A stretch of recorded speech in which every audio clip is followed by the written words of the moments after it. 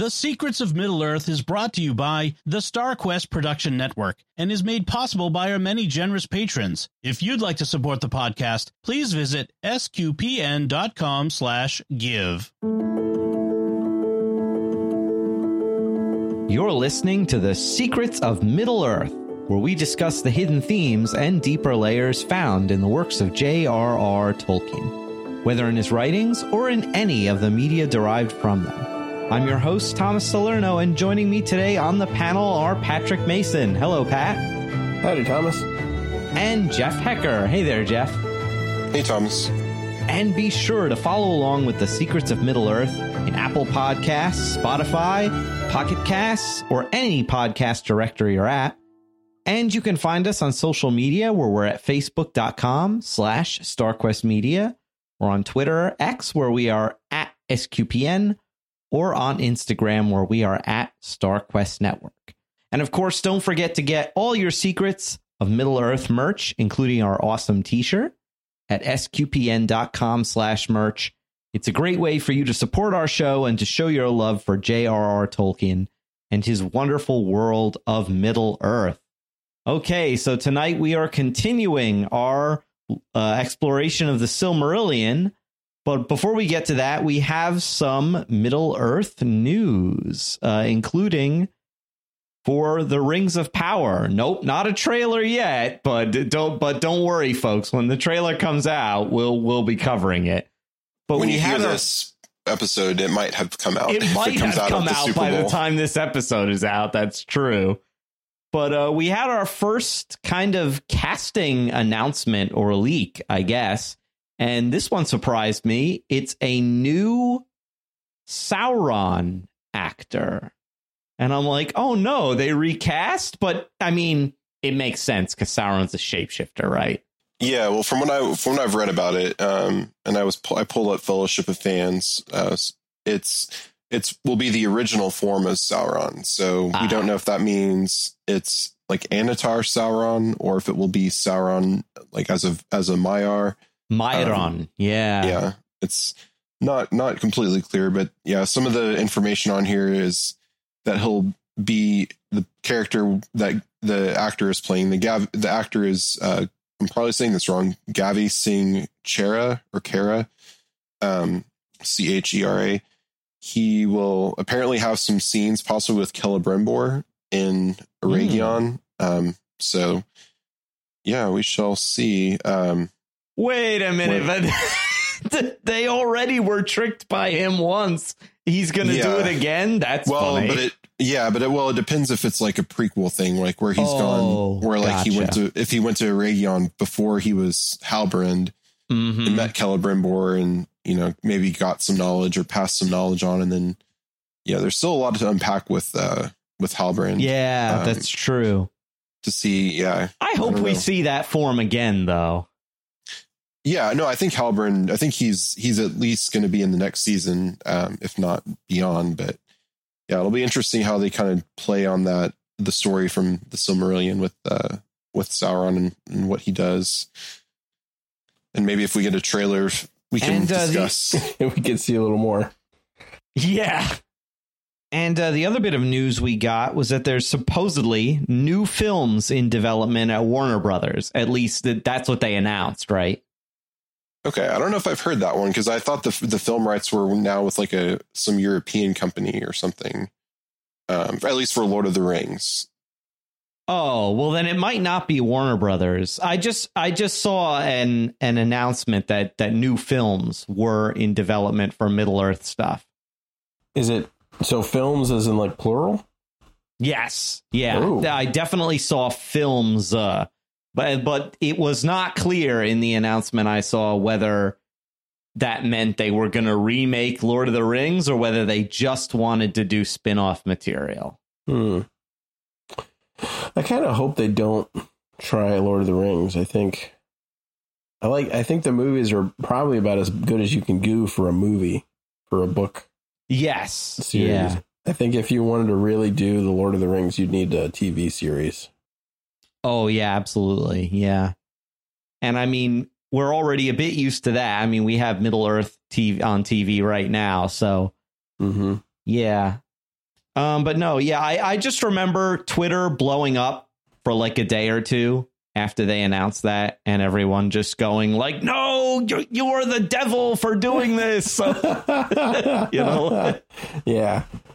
I mean, I'm conflicted because I don't want them to cheapen the brand, but at the same time, we need material for this show. So for purely selfish reasons. Right. I am always glad to have more Middle-earth adaptations, if only for this show. Yeah. So, yeah, if there's no more Middle-earth news, and I don't think I've heard of anything else since we recorded last. Well, yeah, so I was just trying to pull it up. From what I saw, the Embracer Group is the owner of the rights that J.R.R. Tolkien sold, and they are a Swedish gaming and rights holding company. They purchased them in 2022, so... but they have the film rights, too, not just the gaming rights. Yeah, it looks like they have the film rights to Lord of the Rings. Now, that doesn't mean they couldn't do other spin-offs or anything else, but at least it looks like Lord of the Rings, the rights are with that company. Right, because I think because Warner Brothers is definitely behind War of the Rohirrim. And if they have some kind of thing where they can continue to make Middle-earth stuff, like as long as it doesn't say Lord of the Rings, maybe that's how they can do it. Yeah, very possible. But yeah, last time during our Silmarillion exploration, we covered the initial few sections of the Silmarillion, the Ainu Lindale and the Vala Quenta, which are about the creation of Arda, and the tells us about all the different Valar and Maiar and stuff. But now we are getting into the Silmarillion proper, which is called the Quenta Silmarillion. It's confusing. There's a Silmarillion within the Silmarillion. Silmarillion's all the way down. But the Quenta Silmarillion is kind of the saga of the Silmarils. And these first few chapters are kind of set up for that. There's some things that get mentioned that will be important for the Silmarils down the line. But in terms of these, so the chapters we'll be covering today are Of the Beginning of Days, which is chapter 1, and chapter 2 is Of Aule and Yavanna, and you may remember them. They are two of the chief Valar. But before we dive deep into this stuff, and there's a lot to cover, what did you guys think of these chapters, either when you first read them or on a reread? How about you, Jeff? Yeah, I mean, I have my copy here in front of me, and just like the outline we have, I'm like, I just want to read this whole thing to our audience. I'm not going to, because that would be boring for y'all. And there's better narrators out there, but it's all so good. Yeah. And I mean, I think the first time I read it, I've said I didn't necessarily get it when in my younger days, but as I've read it and reread it and currently rereading it now, it's just incredible. And it's, and these, at least these first two chapters, or really the first several chapters, are fairly short, but there's a lot in there. Like, it's in my copy, it's less than 10 pages for this first chapter, The Beginning of Days, but it packs so much in there. And but you kind of get to learn about, I feel like it highlights Manwë in a lot. And Manwë is the chief Valar, the vice regent of Iluvatar in Arda, and it talks about him and how his throne is upon the highest mountain, and eagles bring him news from across the world, and it's a very, very Odin, Allfather type of character there, right? Like the ravens. Yeah, exactly. Ravens. Yeah, but it's just incredible, incredible stuff. And I mean, so for a first impression, or for my current impression, it's great. Love it. And as we dive into it all, hopefully I have more to say. But how about you, Pat? What did you think of these initial chapters of the Silmarillion saga? They go by so fast, and so much happens, right? Like, you have an entire age of the world, sort of. It's not, the first age of Middle Earth. It's like the first age of Arda that just it's like 4 sentences. At first everybody was at war, and Melkor had the upper hand, and then Tolkis comes in, and then you have the establishment of the lamps, and then that's like 2 paragraphs, the spring of Arda and all that, and you're like, you're right, actually, yeah. Yeah, it's like we just went over, I don't know, 2 billion years of of a planet's history. And Melkor takes him down right away, pretty much, at least in the book. But it's probably like there's uncounted time in between. So yeah, and you get this. Oh yeah, the Valar had a dwelling place in the middle of a lake that was in the middle of Arda. And that's all you get. Like, it's like, Valinor, we get all this descriptive text about what Valinor was and how it was set up, and the hills and the cities and where everything was. And for their first home, we get like nothing. It was on an island. And, it gets destroyed. So like, there's just, I think the first time I read it, I was already into like the Silmarillion proper before I stopped and was like, wait a minute, what did I miss? I feel like I missed a bunch of stuff there. And then on reread, it's interesting. It catches me a lot like the sort of early chapters in Genesis where, pre-Noah, after Adam and prior to Noah, where you read and you'll read like 4 sentences and you're like, I think we just skipped 1,000 years there. Like, I think, yeah. And they'll, it kind of offhandedly mentions people, and you're like, why? Who is that guy, and why was he important? Like, right, he'll just say, "Oh yeah," and Enoch was assumed into heaven, and you're like, "Wait, what?" Yeah. So what more about that? That's right. The guy gets 3 sentences, and he walked with God. I mean, come on, there's got to be more, right? So upon reading it again, I try and take it real slow and think about everything that happens. So that's kind of how I've been trying to approach it now, because it's very dense. Like, there's not a lot of wasted ink there. Yeah, you definitely have to. I think we talked about this last time. Like it's not like a novel where you're reading like for the plot or something. You're reading it not only for that, but also the language and there's just so much packed into so little, real estate that, yeah, you really have to slow down and read, a paragraph at a time and kind of think about, yeah, like you said, that was 1,000 years or that was 1 billion years in how we would count time. Yeah. You're like, wait, what happened in that war? I want to know more. Yeah. Like in the audiobook version, I kept rewinding, like to listen to passages again, because like you say, it goes by so fast, and then I'm like, wait, no, I just want to savor that moment, or that incident. Yeah, the whole, when I was rereading the first chapter, it sounded just in my head, I was like, man, this would be, I doubt they'll ever do it, and I don't know that I want them to, but in my head it's like, this would be awesome to see on screen, of this war of these demigod type of characters fighting each other, and Melkor destroying the lamps, and like, how big were these lamps? Like, how did that actually play out? And, how would that look visually but yeah, that's something I don't know that they'll ever adapt that, this part of the Silmarillion. But if they did, I would at least want to give it a shot, because it just, in my head, it's like, this would be incredible.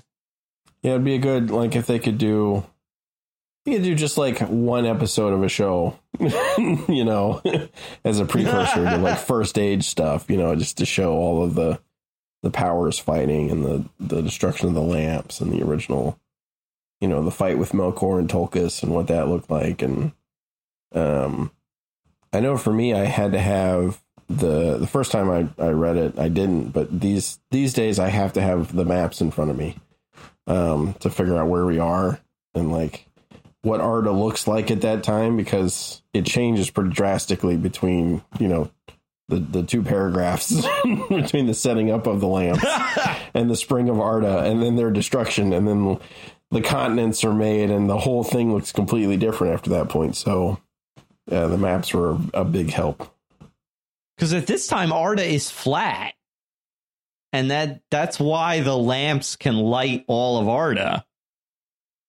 if I'm not mistaken. Yeah. And you've got one that's kind of this bluish light and the other that's sort of a yellowish. At least that's how, and I couldn't quite get there, but I was trying to think if that was described in the books or not. But every depiction I've seen on the maps or in,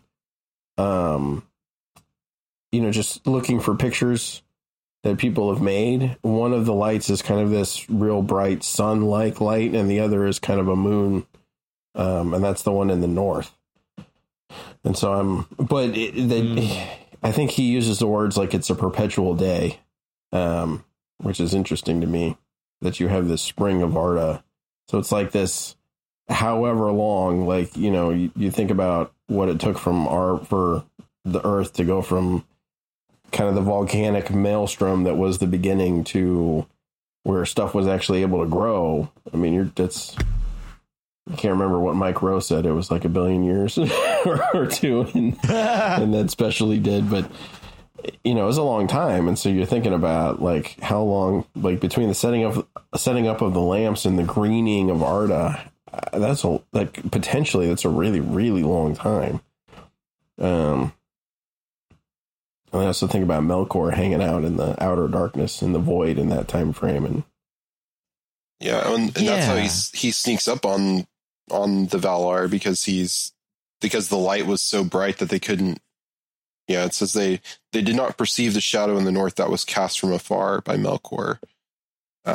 So yeah, it was so bright they couldn't see him, and he kind of uses that to sneak in and wreck shop, because he's just there to.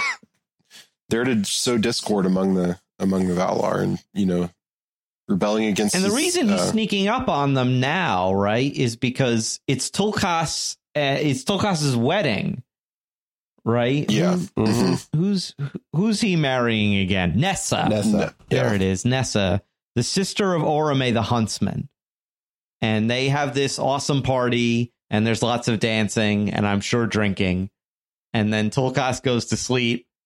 And then Melkor comes in and destroys the lamps. Whereas, like, the lamps are supposed to be the tallest mountains on Earth, the tallest mountains that have ever been. I'm like, imagine the destructive force that's being unleashed here. Like you said, Patty, it creates the continents. Yeah.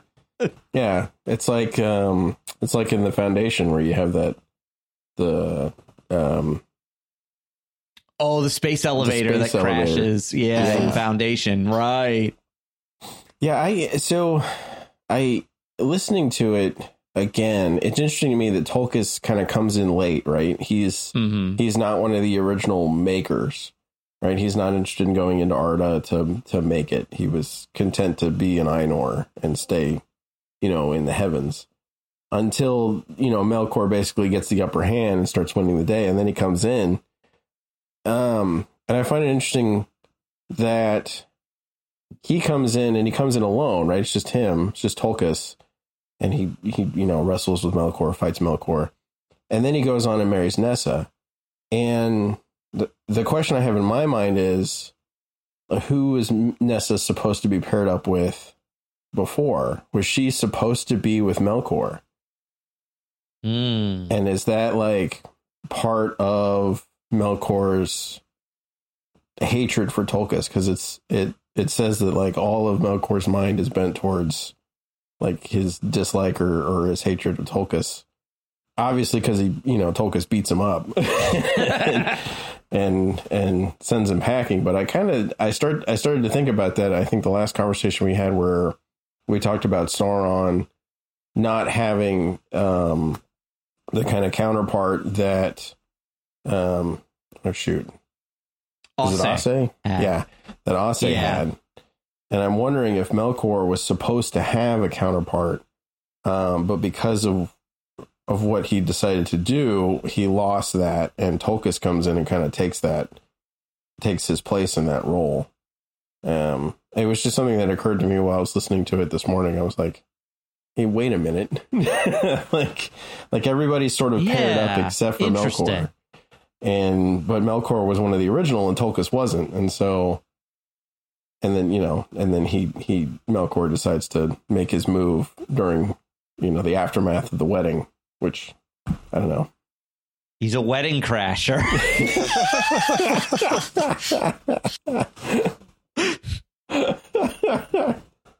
Yeah, if that's the case, like if he was supposed to be paired with, Nessa, it's like, our Eru Iluvatar could have had this plan for Melkor, and then, Melkor, sowed the discord and started his own, merry band of Ainur of Ainur, and it says in this part too that he has spies among them and spies among the spirits in the world. And yeah, I was going to mention that. Yeah, I was interested by that. I'm like, who are these spies? Yeah, well, and it's interesting thinking about it too, because it's almost like he's almost like a Gollum in that case, like because the Gollum when he got the ring, when he was Smeagol, was like spying on his family and anything, and he would get their secrets and use it to his advantage, and so it's almost like a prefacing of Gollum in that way. Yeah, because he's got the whole covetous. Can't say that word. Covetousness. No, covetousness. There you go. He's got that. It's sort of like you see it, kind of the most grandiose version of that in Melkor / Morgoth, and then sort of a slight step down in Sauron, and then you kind of get like all the way down to Golem. But it's the same thing, right? It's this desire for power. Over whatever it is. And I think I kind of like Golem as sort of the portrayal of like what that actually is at its core. It's sort of like if you were to take off all of the armor and really dig down deep to the very core of it, what does it look like in the end? In the end, it's Golem. Yeah. The most unglamorous like thing you can imagine, It's almost like the Dark Lords, like Sauron and Morgoth, kind of put all this armor and fancy like equipment on to just hide the fact that they're just these kind of, small-minded, petty, ugly creatures in the end. Yeah. On the next part of it, it talks after Melkor comes in and he begins delving and building a vast fortress, deep under the earth, in his fortress of Tumno. And it sounds really cool. It doesn't sound like a place I want to go, but it sounds really cool. Like building like this deep, dark underground cave and fortress that's, practically impenetrable. It sounds awesome. I'd love to see like that, I'd love to see that kind of portrayed as well on screen, but, yeah, and it's from there that the kind of the perversion of Arda kind of begins too, because like from there kind of it turns lush places into swamps and nasty places, like Gollum would say. Bring it back to Gollum. Yeah, it's interesting because he does that all while the lamps are still up. Right. And he starts the creeping sort of, I don't know what you call it, but marring of the spring of Arda. Arda marred. Yeah. Yeah. And then I'm wondering, part of me wonders, like, did he do what he did because, it was a good occasion to do it because of Tulkas' wedding and the sleep, or did he do it because he was getting to the point where like they were going to notice like the the marring had gotten so far afield? Yeah, probably some of both. And yeah, because Tulkas later on we'll see is the one that always goes out and fights him directly. He's the other podcasts and things have called him. He's like the bro, the bro jock of the Valar. And he's almost like a wrestler in a lot of ways. Like he's, he has that run into the ring when everyone else, Melkor's knocked everybody down, and he'd run in with, Tulkas from the top rope with the steel chair to take him down. John Cena cast as Tulkas. Can we dig it? Don't give them ideas. Don't give them. I don't know much about wrestling, but I know. You could have The Rock play Melkor. John Cena play Tulkas. That would be great. That'd be awesome.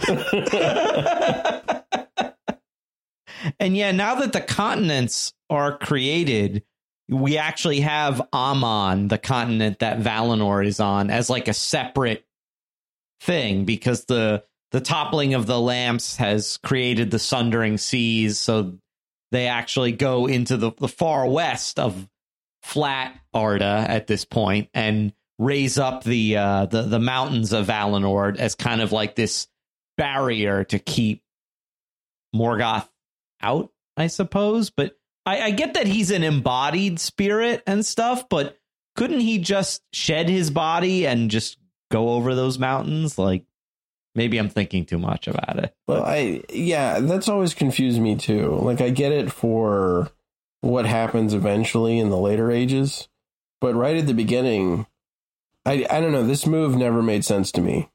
Like, you had the Valinor in kind of the center of Arda, and then after the collapse of the lamps and the, creation of the seas and the continents, they're like, well, we're going to leave Middle Earth and we're going to go way over here on this one side. And I'm like, why would you do that? Why would you not stay in the middle? Like, especially because their goal always seems to revolve around helping the children of Iluvatar. And I'm like, wouldn't it be better to set up a giant sentinel watchtower in the middle of the planet so you can watch over everything than on the far end? Yeah. Well, this actually says, so, like I said, I have the film in front of me here, because it's talking about how Melkor fled to Autumno and hid there, and the Valar, they had to use their power to basically keep Arda from falling apart. And it says they feared to rend the earth again. So I kind of think of maybe they were they didn't want to exercise their power to, they didn't want to be where they would be in conflict with Melkor right away. They wanted to kind of be far away, and just so that they didn't lead to something that could destroy Arda altogether through, because if they were right where Melkor could see them and they could see Melkor, like eventually there would be, it'd be a standoff, and eventually someone would go for it and, potentially destroy Arda. So maybe that's why they fled so far, is because they needed time to let things settle. Yeah, and they don't want to destroy Arda completely, because the children of Iluvatar need a place to actually live. And but at the same time, it's like a tactical retreat. They are sort of leaving the field to Melkor at this point. Yeah, well, I think they both kind of it was both ends retreated. Melkor retreated to his fortress, and they retreated to Aman, or created and retreated to Aman, so that they could kind of lick their wounds and prepare for, salvage what they could and prepare for what's next. And you also have, at this point, with the creation of Valinor, you have Yavanna creating the two trees of Valinor, which are the successors of the two lamps.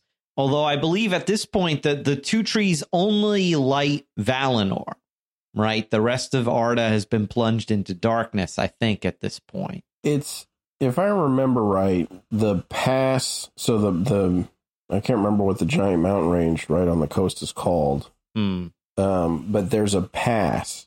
The Calicurian, the pass, yeah. And that is kind of the way in which the light gets to the rest of Arda, is through that pass. Because if I remember correctly, the trees are on a hill. Well, aren't they on like a hill surrounded by a lake? Something like that.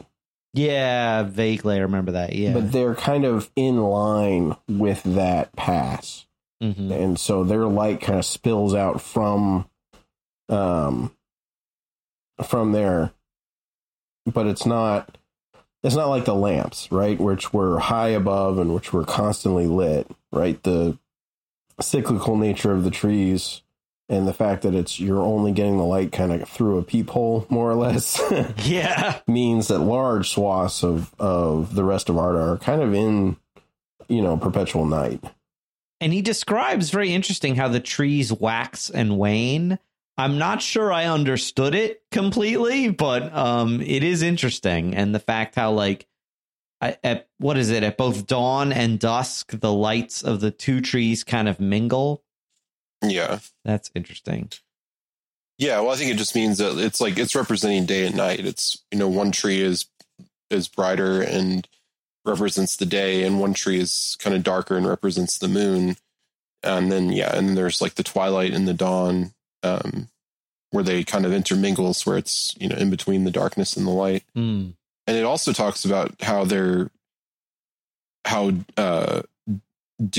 kind of falls from them, and they go into the lakes and various places, and it's almost like a liquid light going out into the world. To, it says it's hoarded in great vats like shining lakes, is what the book says. Sounds nice. And that's right after that it says, thus begin the days of bliss of Valinor. And it also says that all the tales of the elder days are woven in the fates of the two trees, because as we'll see later, the two trees are crucial to both the creation of the Silmarils and also the sun and moon. So it's like the rest of the Silmaril, this is really setting up for things that are going to happen later in the Quenta Silmarillion. All the way to Return of the King. Like, that's right, yeah. Like, you pretty much, you're seeing, like, there's a direct line of these from the trees of Valinor to the tree that Aragorn finds. In the book, he finds a sapling of a sapling of a seed of the seed of the tree of Numenor, which was the seed of the tree. No, my brother laughed at that when he read Return of the King for the first time. He comes up to me and he's like, "Do you know that they go through the whole genealogy of a tree?" And I'm like, "Yep." Because in the movie, it's just like you see the tree blooming, and it's not like. But in the book, it's like Aragorn finds it, kind of on a mountainside after he's crowned king. But you see that kind of genealogy or lineage of the tree, which, if they go there later in the Silmarillion with Numenor, could be a really cool scene of Isildur trying to save a tree from a certain Sauronian character trying to destroy it. So. And we should mention too that the silver tree Telperion is actually slightly older than Laurelin, which is the golden tree. That's why they say that the white tree is descended from the eldest of trees, because the silver tree was older. Yeah. And that's the symbol we see in Lord of the Rings, of a symbol of Gondor is the tree. Yeah. And, symbol of Numenor. And yeah, we actually saw for those, for Rings of Power, if this is your first time in the Silmarillion, you actually, you got a little bit spoiled if you saw the intro to Rings of Power, because you see kind of what happens to the trees in that. But yes, we'll get there. Eventually. We will get there. Yep. Sadly, we will get there. But even though that was just a little bit of the trees we've seen on screen, it was. Even though it was brief, it was really cool. So I would love to see kind of the trees in their glory, which, I haven't really gone into it as in depth on all the speculation and, leaks for Rings of Power season 2, but, maybe we'll see something there where we get a flashback to when the trees were kind of in their glory. Yeah. Cause you've got the flashbacks to Galadriel in Valinor. Right. Obviously during the day. And so during the golden, and so I assume that's prior to the sun, but I could be wrong on that, but I think she's old enough. Oh no, yeah, they show the two trees in that sequence. Yeah. Yeah, because I forget the terminology, but there's a distinction between elves who bathed in the light of the trees and the elves who didn't. Like in the elves who came before, is it Calaquendi, were the elves who bathed in the light of the trees, and then there's a different term possibly for the ones who did not bathe in the light of the trees. Oh, Moraquendi, I think it is. Okay. Yeah. Or dark elves if you're being vulgar about it. See, elves can be vulgar, but they just use their fancy language to make it sound not as insulting. But yeah. Legolas is one of those dark elves, or I think like him. I actually think that he's like a third group, right? Like gray elves, where they were gonna go to Valinor initially and then didn't. That's something else that's gonna come up later. Yeah. This is Sindar, if I remember correctly. Yeah, right. He's Sindarin. What's his name? The Keeper of the Grey Havens is the chief. Círdan. Círdan, yeah, because he was going to be a Noldor, and he tries to make it across so many times, and he just can't do it, and he ends up being literally the last one, the last to leave, and he was gonna go across with like the second group. Mm-hmm. And he's just like, no, it's okay if I skip this one boat. There'll be others, right? Yeah, and then I'll build another boat. I gotta go find my nephew. He got lost in the woods. I'll be back. Oh, wait till we get to that. That's a weird chapter. But anyway, did we have any other notes on this chapter of the Silmarillion? Yeah, well, I mean, we haven't even talked at all about the coming of the children of Iluvatar, which it's kind of not we don't see the children awaken yet in this chapter, but they kind of talk about it, and they just kind of talk about, and there's some descriptions of Manwë, and he sounds pretty awesome to behold. But yeah, they kind of make the distinction that the elves will have certain gifts and will kind of take more after the Valar, while the men will be more, not take after the Valar, but will have a gift and, have other gifts the elves do not. And, kind of chief among them is the gift of men, which is death in this world, is where they go to be that somewhere where elves don't follow, because elves, when they die, go to the halls of Mandos for, possible resurrection in that way. But whereas men, we don't know where they go. They're kind of taken to the heart of Iluvatar, and we don't really in the world, they don't really know what that means. But right. Although, and I've heard some versions of it where like men, they make a stopover in the Hall of Mandos, and then they leave, and no one knows what happens to them. Yeah, I really love the description of it as a gift. And I think that the more I've thought about it, as the older I've gotten, shockingly, the more I've kind of realized in a lot of ways it is a gift. But I think it is a gift that comes as a result of the fall.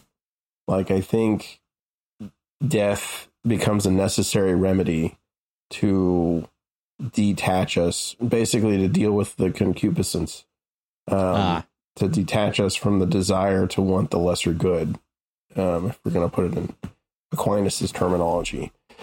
And sort of when you're taken away from the world, and the kind of the classical things that tend to draw people away from God, by death, by the splitting of your spirit from your body, I think it really, I think that's one of the biggest parts of like purgation and purgatory, is that split there that happens, and getting used to the fact that I not only I can't get the things that I might have wanted more than God anymore, and then realizing I don't need them. And I really like that description of it as a gift.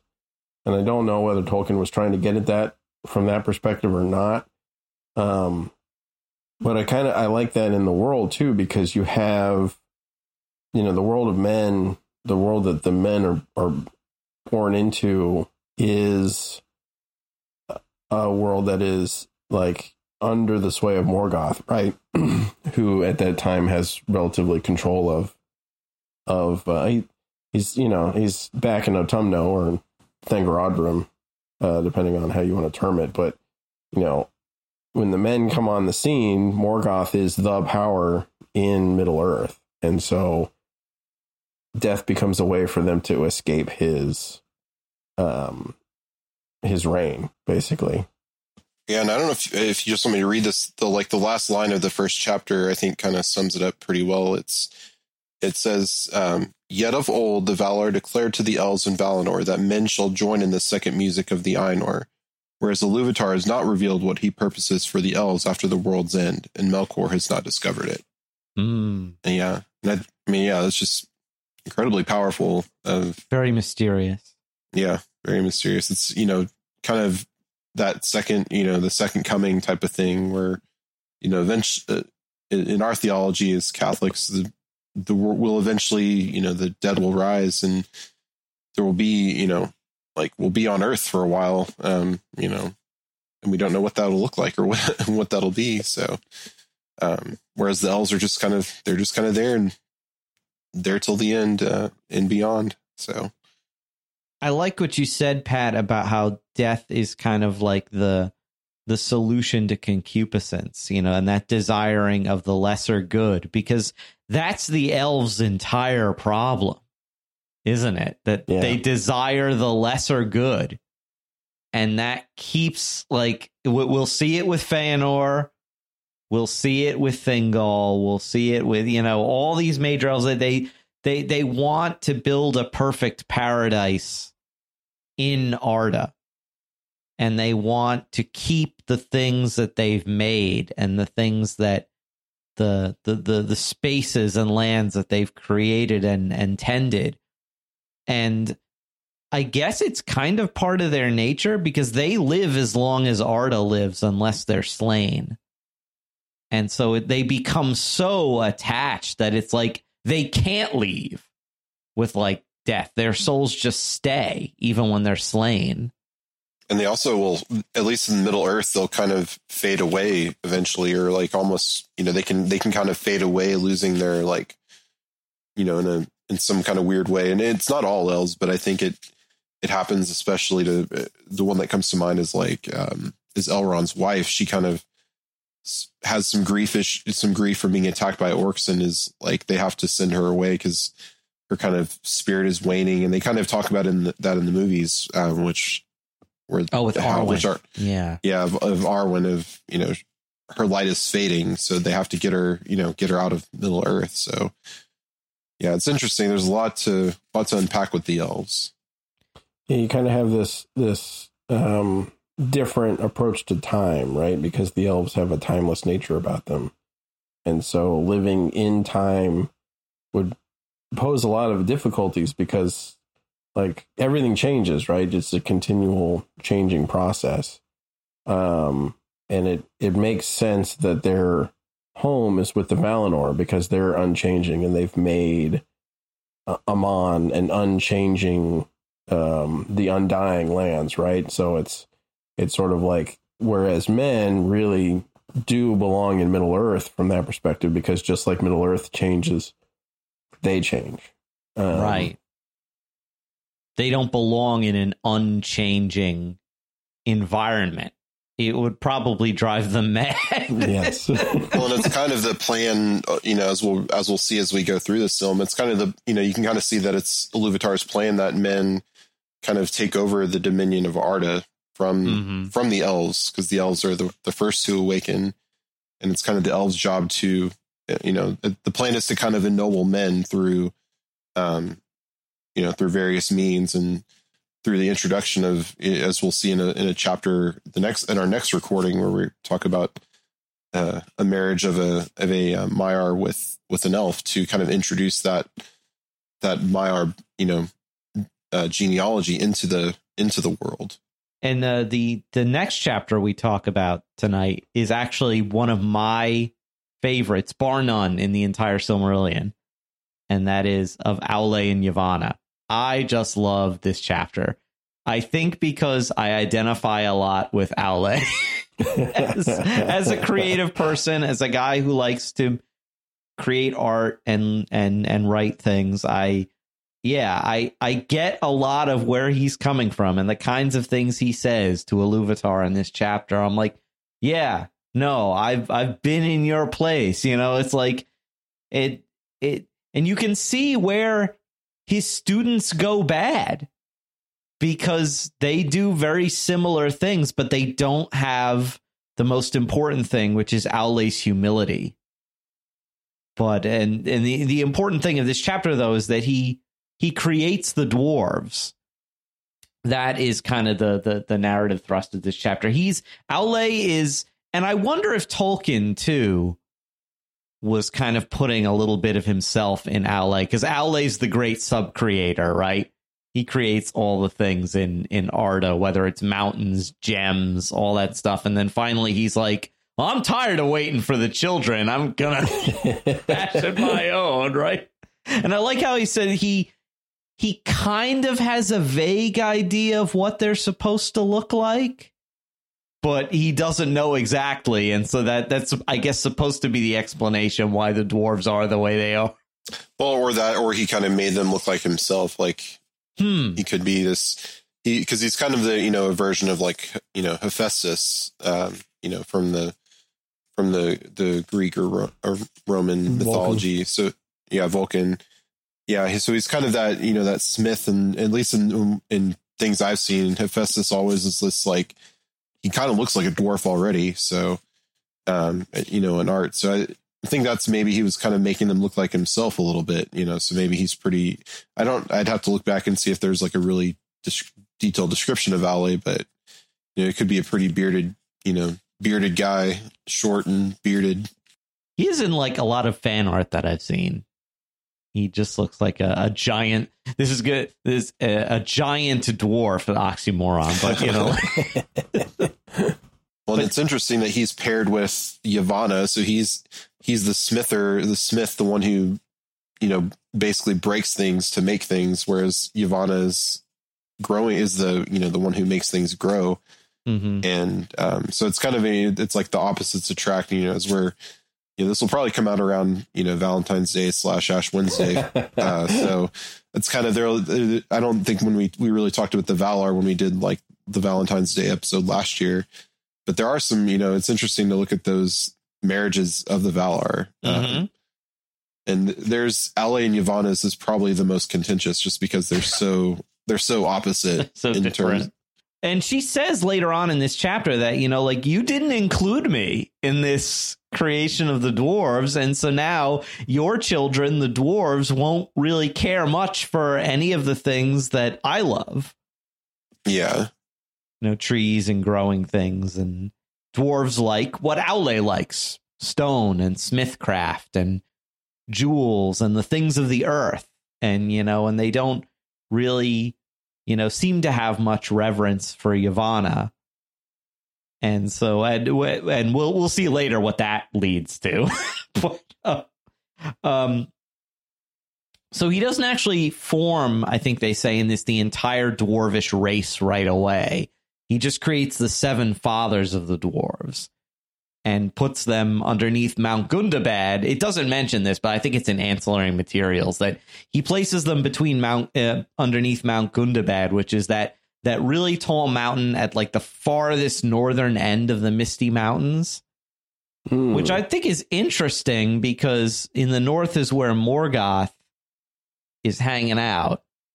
And it's almost like Aule's like, when the time comes, these guys are going to rise up and take the fight right to Melkor. Isn't in this? I know this is. I think this is from the Hobbit movies, but I think in the movies, isn't the orcs they're fighting from Gundabad? Right, because the orcs take it over later. Yeah, the eventual outcome of all former dwarven holdings is to become goblin nests. Oracle. Yeah. And they always take over their holy sites, like Mount Gundabad is a holy site. It's where they were created. They take over Khazad-dûm, the home of Durin, Yeah. It's hard to be a dwarf. You get a nice home and then somebody takes it from you. And goblins or dragons or whatnot are always taking your stuff. And it's interesting how they describe, because Iluvatar confronts him and says, I love how he goes to Middle Earth to do this. He's like, I'm going to hide this from the rest of the Valinor by going to this other continent that we've abandoned. It's like Jonah. Right. Yeah, he's fleeing from God. I'm going to go over here, and surely Iluvatar doesn't know what's going on. He's the John Cena because you can't see him. Because you can't see him.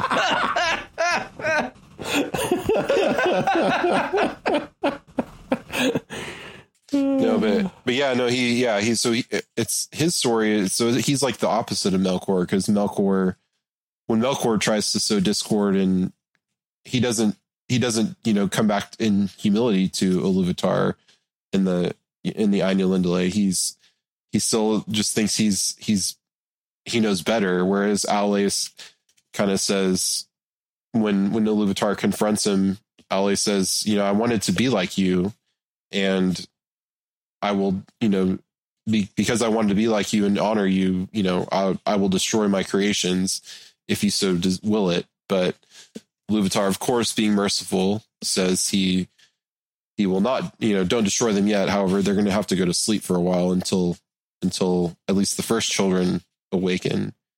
And he kind of says they're not the children of my creation, but the children of my adoption.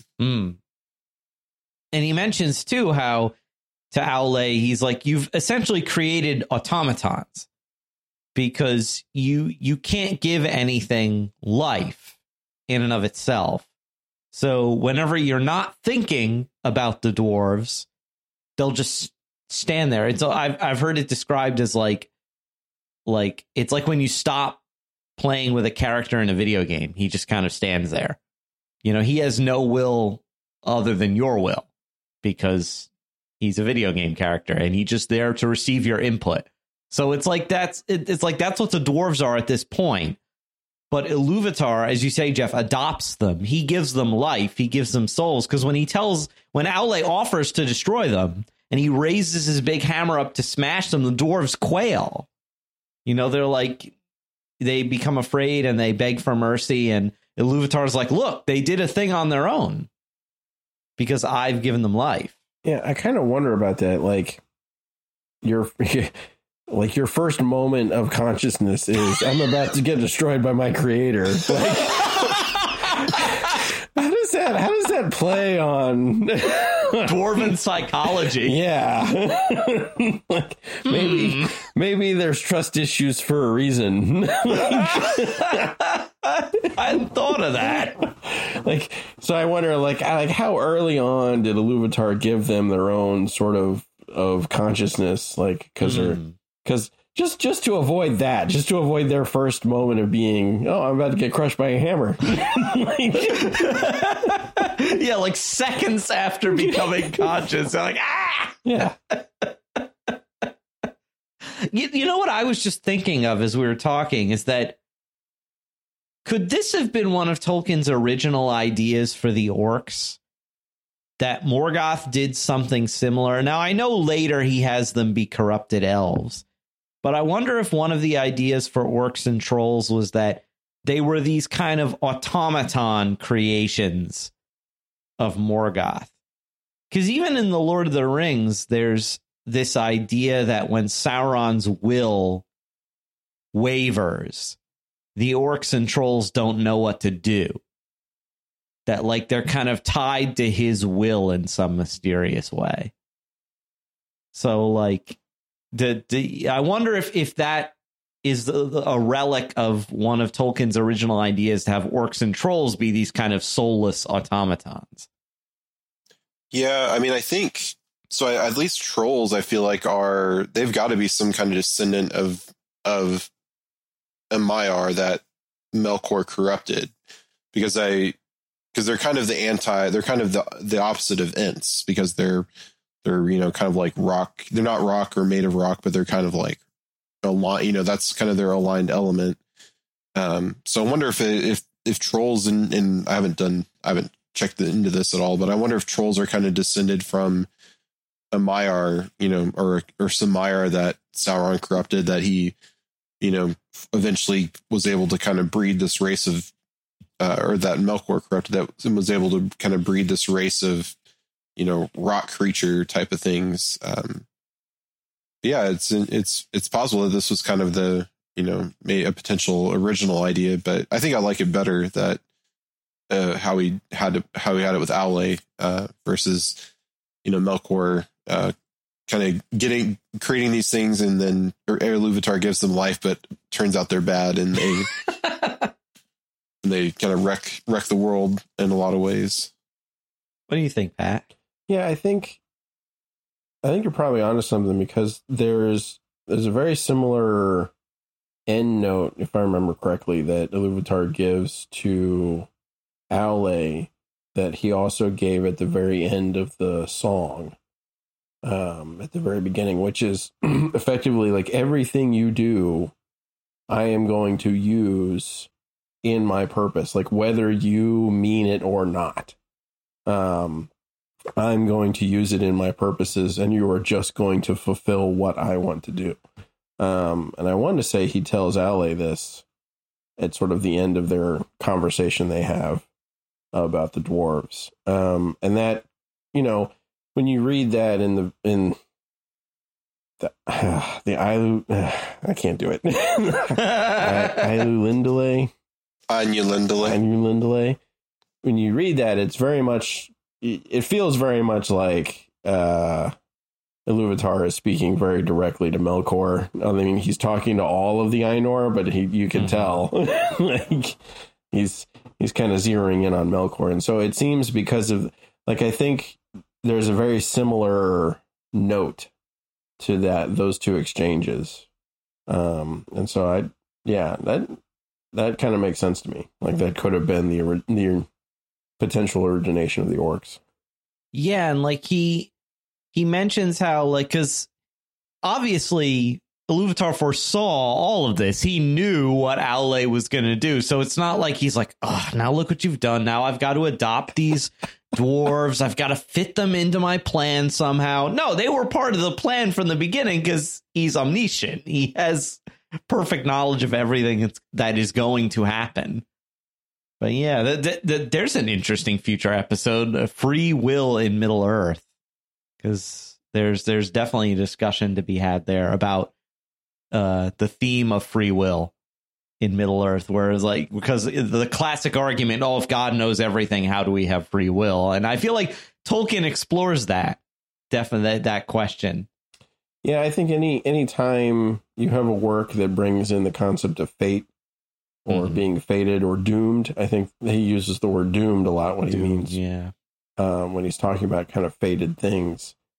You are kind of delving into that realm of, like, well, what is the interplay between, a fated thing or fate or a doom and my free will. And, you get kind of, I think his big treatise on that was probably the Children of Hurin. And just watching Turambar and the doom leveled on him, and how that just constantly just plays out. It, like, you just want it to go right for him one time. One time. It is like watching someone tumble down a hill and constantly hit, like, really sharp, nasty rocks. Yeah. And you have to watch this. He's going to eventually hit the bottom and go splat. And there's nothing you can do about it. And you're just like, that must have been what Hurin felt like. Yeah. Having to watch all that. Yeah. You're just like, yeah, we'll get there, though. We will get there. Yeah, we will. That'll be a fun discussion. They also mentioned, we mentioned about, like, the fates of elves and men. I think they mentioned in this chapter a little bit about the fate of dwarves, or what dwarves believe about it, right? Because they mentioned elves think that when dwarves die, they turn back into stone. And, like, of course elves would believe that. But the dwarves believe that they go to the halls of Mandos, where they have special rooms prepared for them, and that at halls set apart. Halls set apart. Yeah. That's what it says. And then that at the end, in the new Arda, they will help Aule rebuild it, which is kind of a cool idea. I find that interesting that there is this belief among the elves that they turn back to stone, simply because I guess it depends on what elf you ask, right? Like, if you're talking to the elves in Valinor, well, they, converse on a fairly regular basis with the Valar. So in my mind, that brings up a question, like, how much do the Valar know? Like, so you have Aule, who does this, in a mountain in Middle Earth and has a conversation with Eru. But and he talks to Yavanna about it, right? She knows. Mm-hmm. But how much do any of the rest of them know? I mean, Manwë knows because he knows everything. But like, how much do the rest of the Valar know, and how much do they tell the elves? They're vassal elves. Well, it talks about the second music of the Ainur, which is that going to be, is that like the end of Arda altogether, or is it, a rebuilding of Arda? Kind of what does that entail? And I don't know. I haven't read it, all the supplemental stuff, so I don't know if Tolkien ever talks more about that. But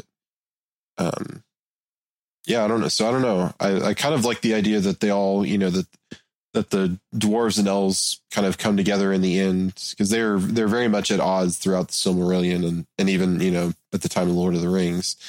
They're very much at odds with each other, but I like the idea of them kind of coming together to with the elves to, rebuild Arda in the end. Yeah. And eventually we have this, you mentioned like Yavanna knows. And I forget, like, Jeff, you have the text in front of you. How does she find out? That's actually what I can't remember, because Aule kept it a secret from her. Yeah, initially. Let me see. You put me on the spot here. Let me. Oh, sorry.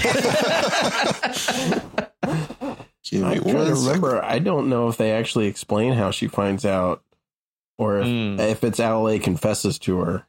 Oh, yeah, it might have been that, because... Yeah, so it says the paragraph says, now when Aule labored in making of the dwarves, he kept this work hidden from the other Valar. But at last he opened his mind to Yavanna and told her of all that had come to pass. And then she kind of basically tells him, Iluvatar is merciful, so you should probably tell him what you did. But she's upset because she's like, not only will these beings not care a whole lot for my province, which is growing things, but we're introducing another group of children of Iluvatar here. She was already kind of worried that, elves and men would cut down her trees and use her plant, like domesticate plants and stuff, and start to, as it says in the Bible, like to subdue the earth. Essentially. Yeah. And then Aule kind of claps back at her and says, but the children of Iluvatar will do the same thing. They still they'll have to eat, and they'll have to build. And so Aule kind of has a point there that, like, yeah, it's not just going to be my children who are going to, going to cut down trees. It's going to be, men and elves. And elves who respect trees, but still use them for different things. Yeah, well, maybe the elves kind of like, if they need a tree, they kind of like sing to the tree, and it grows them a branch like a bow or whatever. Or they wait for the tree to die naturally, and then they use it. Something. Yeah, but she appeals to Manwë, Yavanna does, and says like, oh, look, Aule gets to keep his illicit creation here. What gives, and I think I said. Manwë actually goes in prayer to Iluvatar to ask what's to be done, and he gets the answer back that Iluvatar will raise up beings that we know as the Ents, who will kind of protect Yavanna's creations until they fall asleep for a long time and lose their wives. They lose their wives. Yeah, but that raises the question: like, what are Ents exactly? Like, are they another sentient being like the other free peoples, or are they Maiar somehow? It's like them and the eagles are very mysterious, because it's not exactly clear what they are supposed to be. Well, it could be, it could be kind of like we talked about how the Maiar through Melian enter into the, they procreate into the children of Iluvatar. So it could be kind of the same thing. Maybe there's Maiar who, kind of morphed into trees or into eagles or whatever, and kind of their descendants became what we know as the sentient eagles and the Ents and whatnot. But I feel like I think isn't Treebeard supposed to be the oldest living thing, living creation, I want to say. In him and Earth, Tom Bombadil, yeah. I think, hold like the record. Like, well, but yeah, it depends. Is Tom Bombadil created? We can go back to that discussion. Go back about a year in our podcast, and you can listen to the whole discussion on Tom Bombadil. More on that later because we have feedback about him. Yeah. But So do you guys have any other thoughts on the on Aule and Yavanna and the creation of the dwarves, or anything else in this chapter? Because I feel I could talk about it all night. It's just like I love this chapter.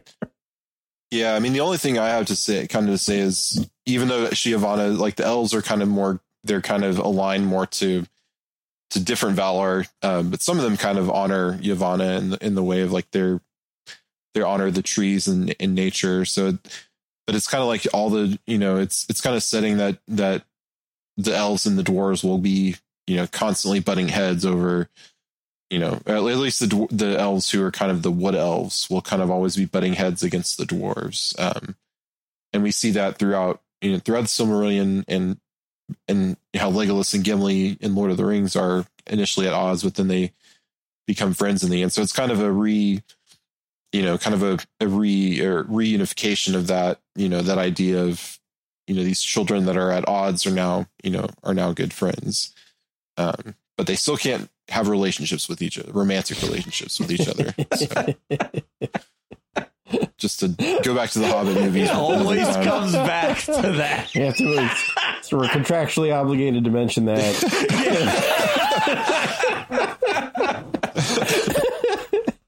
It'll just build up hype for when we finally get to those. What about you, Pat? You have any other thoughts on this section? I think for me, it broaches a lot of questions.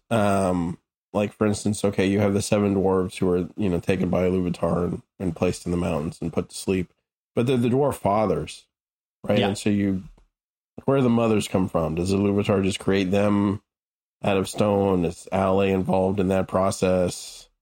Yeah, that's kind of my thought, is that he puts the fathers to sleep, and when they wake up, there's some magically some dwarf wives for them. Like Adam goes to sleep, and then God pulls Eve from his rib. So that's always been a question in my mind.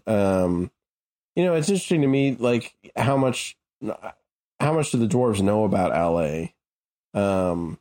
Because they have a name for him, right? Because they know his name. Do they know he's married to Yavanna? Like, do they like?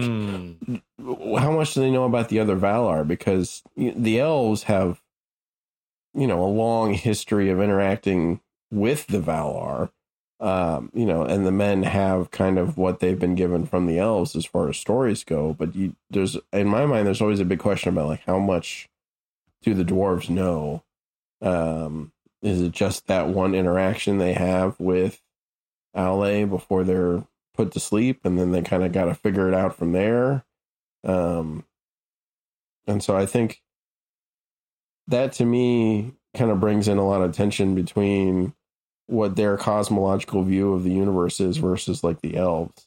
Like, it's a very different position where you're like, yeah, I've met God's overseer of this planet versus I woke up in a cave. Like, right. So do they even know about Iluvatar? Right. Exactly. Yeah. Is there, what's their mythology? Is Aule it? Is he their version of Iluvatar? Because in their mind, he's the creator. So I wonder about that. And I wonder about the reincarnation cycle, their belief that the dwarf fathers kind of reincarnate through their generations. And where did that come from? And I mean, is it true? Like, I don't know from a lore perspective if Tolkien ever said, yeah, this is actually true, or is it just something the dwarves believe? Yeah, that's interesting. Like, it's just because they believe it doesn't mean that it's true. Right. And yeah, I don't think Tolkien ever confirms one way or the other. He just says the dwarves have many strange beliefs about themselves and their fate in the world. But yeah, I like that their culture and their religion is kind of set apart because they were created apart. Whereas elves men and hobbits being an offshoot of men are all the children of Iluvatar, you know, and whereas dwarves are kind of this like adopted by Iluvatar and certainly foreseen by him, but are still kind of set apart from the other races. And so that will definitely come into play later. Yep. as they seem to be in conflict with pretty much everybody. All right. So, yeah, you guys can keep listening for our, because we are going to go through this whole book eventually. And I don't know how long it will take us. And we might be interrupted later this year by the Rings of Power when it comes out. But we plan to do this whole thing. And so next week, we'll actually be doing chapters 3, 4, and 5, because they're all rather short of the Quenta Silmarillion. But before we close tonight, I want to catch up on a little bit of feedback. We've been saving feedback to use. I don't know if we'll get to all of these tonight, but our first bit of feedback goes all the way back to the Tom Bombadil episode, actually. So that's nice. And this bit of feedback comes from, by the way, like 10 out of 10 on this social media handle here. It comes from Darth Maltodextrin. Writes, the idea came to my mind while listening is that maybe Tom Bombadil is an unfallen Adam figure. We know that in real life, Adam ate the fruit and sinned, but if Bombadil was the first non-Ainur and never sinned, maybe that could explain how he's immortal and unaffected by the ring. The ring wasn't his trial and therefore holds no temptation for him.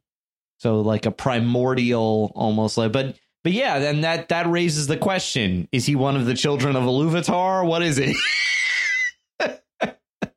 Yeah, I mean, I think I said this last year when we did that episode, but I think he's he's some kind of unclassified Ainur, somewhere between a Valar and a Maiar.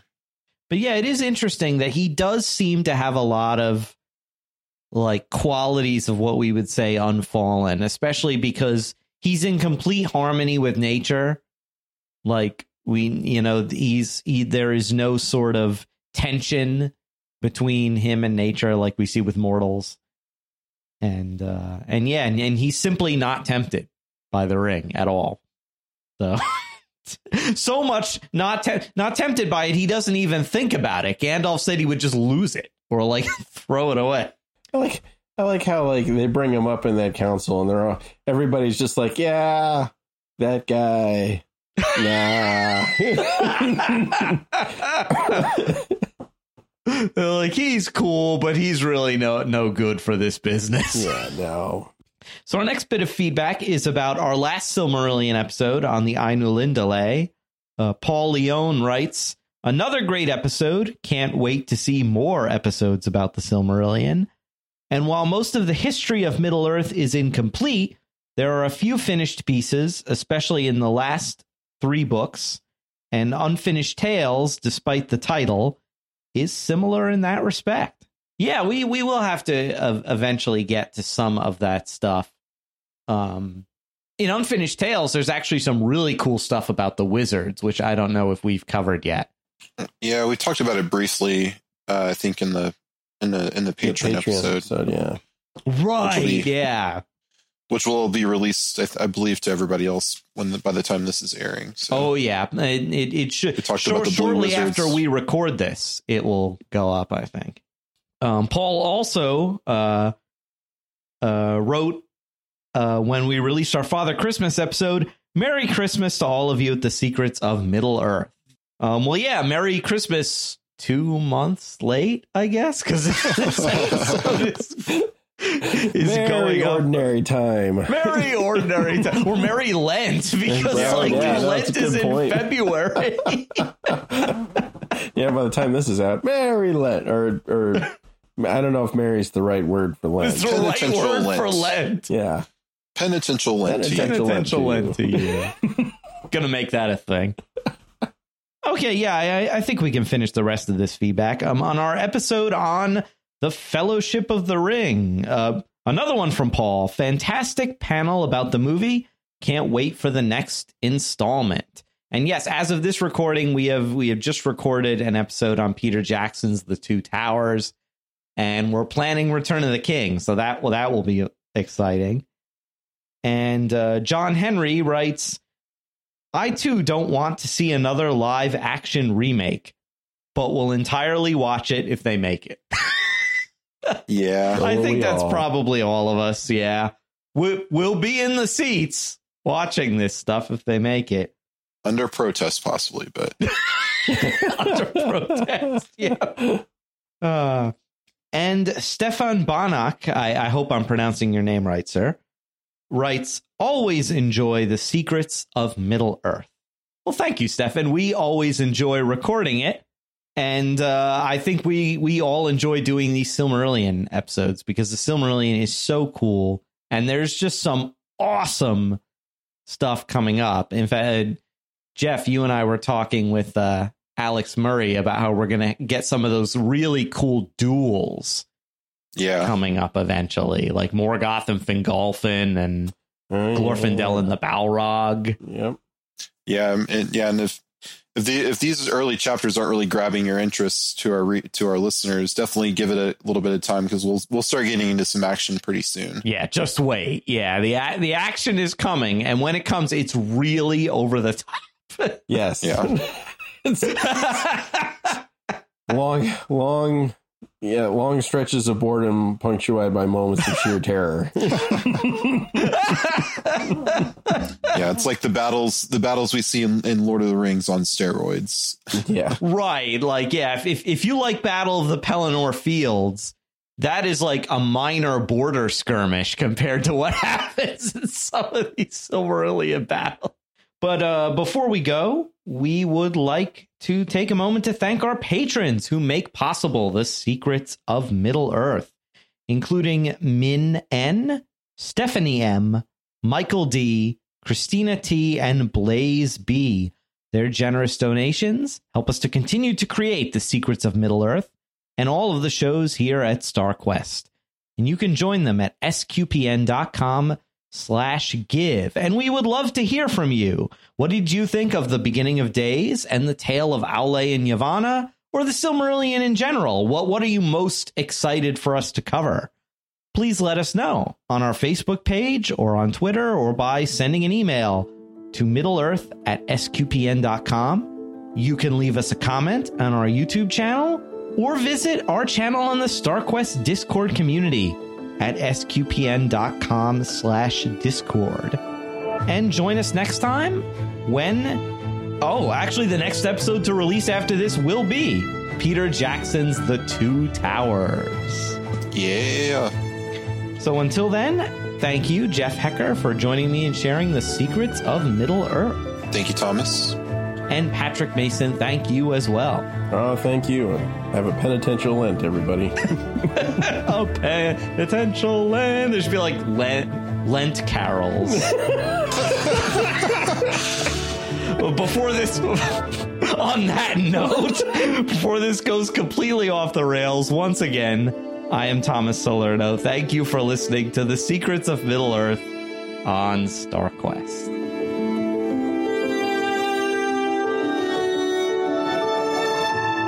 Here's another show on the StarQuest network you're sure to enjoy, The Secrets of Star Trek. Find it wherever fine podcasts are found or at sqpn.com/Star Trek.